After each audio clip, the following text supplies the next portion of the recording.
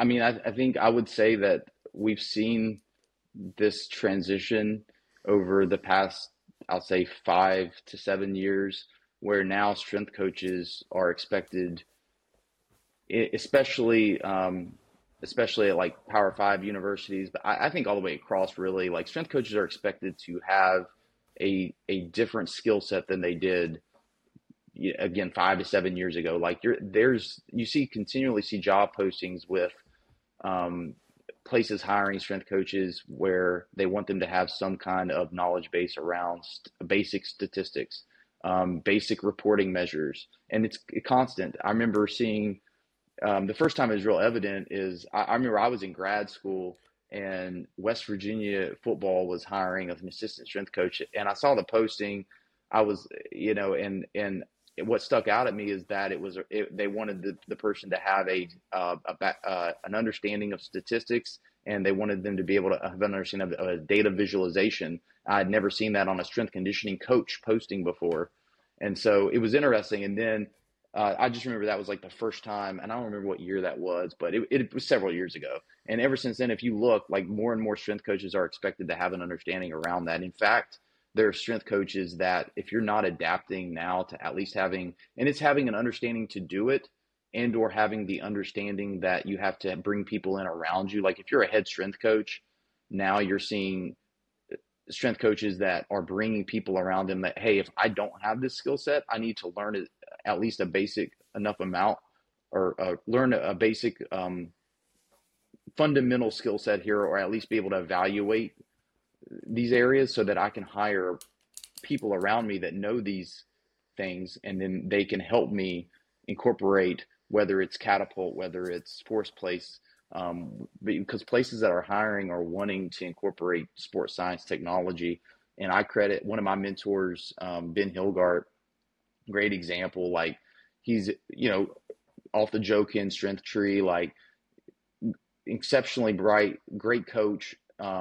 He's an individual that he continually adapts and gets better. And even though it was completely outside his element, like being able to learn about different forms of technology. I remember sitting in his office once a week. We'd go over just like small little things so that he was learning. He had me, and like he didn't need, but he wanted to learn just so that he could learn and keep adapting. And I think that's important. And I remember that was always, I had so much respect for him, and for the fact that he was always getting better, even though it was so far outside his realm of of knowledge and what he had done previously. And I think you're seeing more and more of that, of coaches that are adapting to learning more of those. So I think moving forward, you're going to see more and more coaches, or more and more positions requiring strength coaches to have skill sets around different areas, technology, statistics, data visualization in some ways, and an understanding and a want to incorporate those into their program. The other piece I think that you'll see, and you're seeing it now, is I think more and more programs will move to high performance models where you have strength conditioning falling under a high performance umbrella with sports science as a way to help incorporate more data and information into the decision making processes. And so you're seeing that now in the NFL. I, you're seeing forms of that in the college environment in different ways. Penn State's a great example of that now with their new high performance program. Josh Nelson, Yep. buddy of mine, I was obviously up there with him, like his kind of role where he's essentially kind of a high performance director of Penn State football. The way he incorporates information, there is an applied sports scientist there that collects the day to day, week to week information and all that. But these high performance roles in the NFL, you're seeing that, whether it's the Jets, whether it's the 49ers, Ben Peterson, Brad Weiss, the Carolina Panthers, Andrew Altoff, you're seeing that more and more here in Houston with Matt Van Dyke.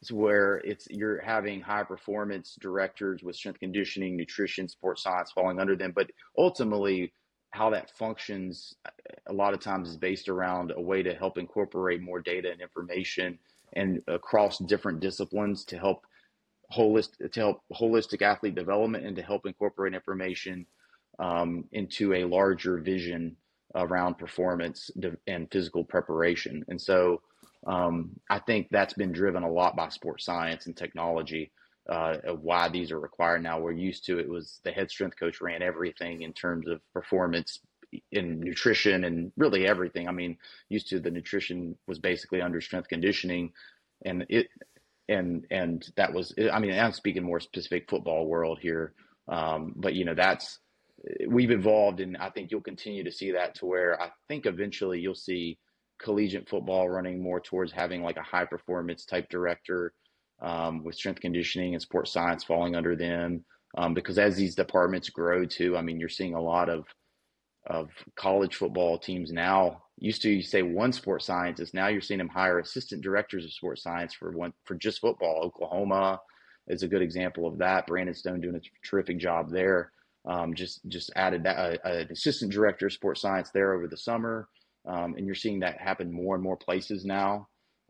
So as these departments grow, I think you're gonna kind of evolve to this world where you get high performance director to help bring people together, facilitate information across sports med, S&C, practice design and planning, and to help create more holistic athlete development and physical preparation within a overall sport performance type vision long term.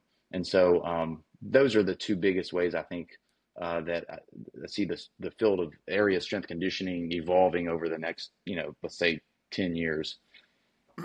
No, that's very concise, and I feel like you almost need all of those people working together, then funneling it to one person, so that one person can then almost translate that to work and talk with the coach. Because otherwise, a sport coach is going to feel overwhelmed. Like, when do I actually get to make a decision about the team that I coach? And it's not just driven by, oh, this number or this number or that number, because we've all seen coaches that get overly consumed by a certain number and they don't look at who the athlete is, right? Yeah, absolutely. I think, yes, absolutely. I think that's where a lot of this too is, you're, we talk about force plates and we talk about these specific forms of technology. These, you're getting a lot of information from a lot of areas that ultimately need to be understood within the context of the whole athlete and their trajectory. And not only within, there was a great paper that actually just came out from Joe Clubb on key performance indicators, where also she focused on talking about process goals and the process of athlete development over time, as opposed to just being focused on one number or a physical key performance indicator or checkpoint. And I think that's key, because I think being able to incorporate all this information over a longer period of time and help paint a better picture around the athlete and within an appropriate context ultimately is going to serve the athletes better, to help be able to make sure they're getting what they need. And it's not just being looked through the lens of power, strength, any one number, and that they're actually getting served better with a longer term plan in mind. What would be your biggest piece of advice for a coach that is getting new technology? We'd be like, hey, these are the first three things. Like, make sure you're not doing this. Like,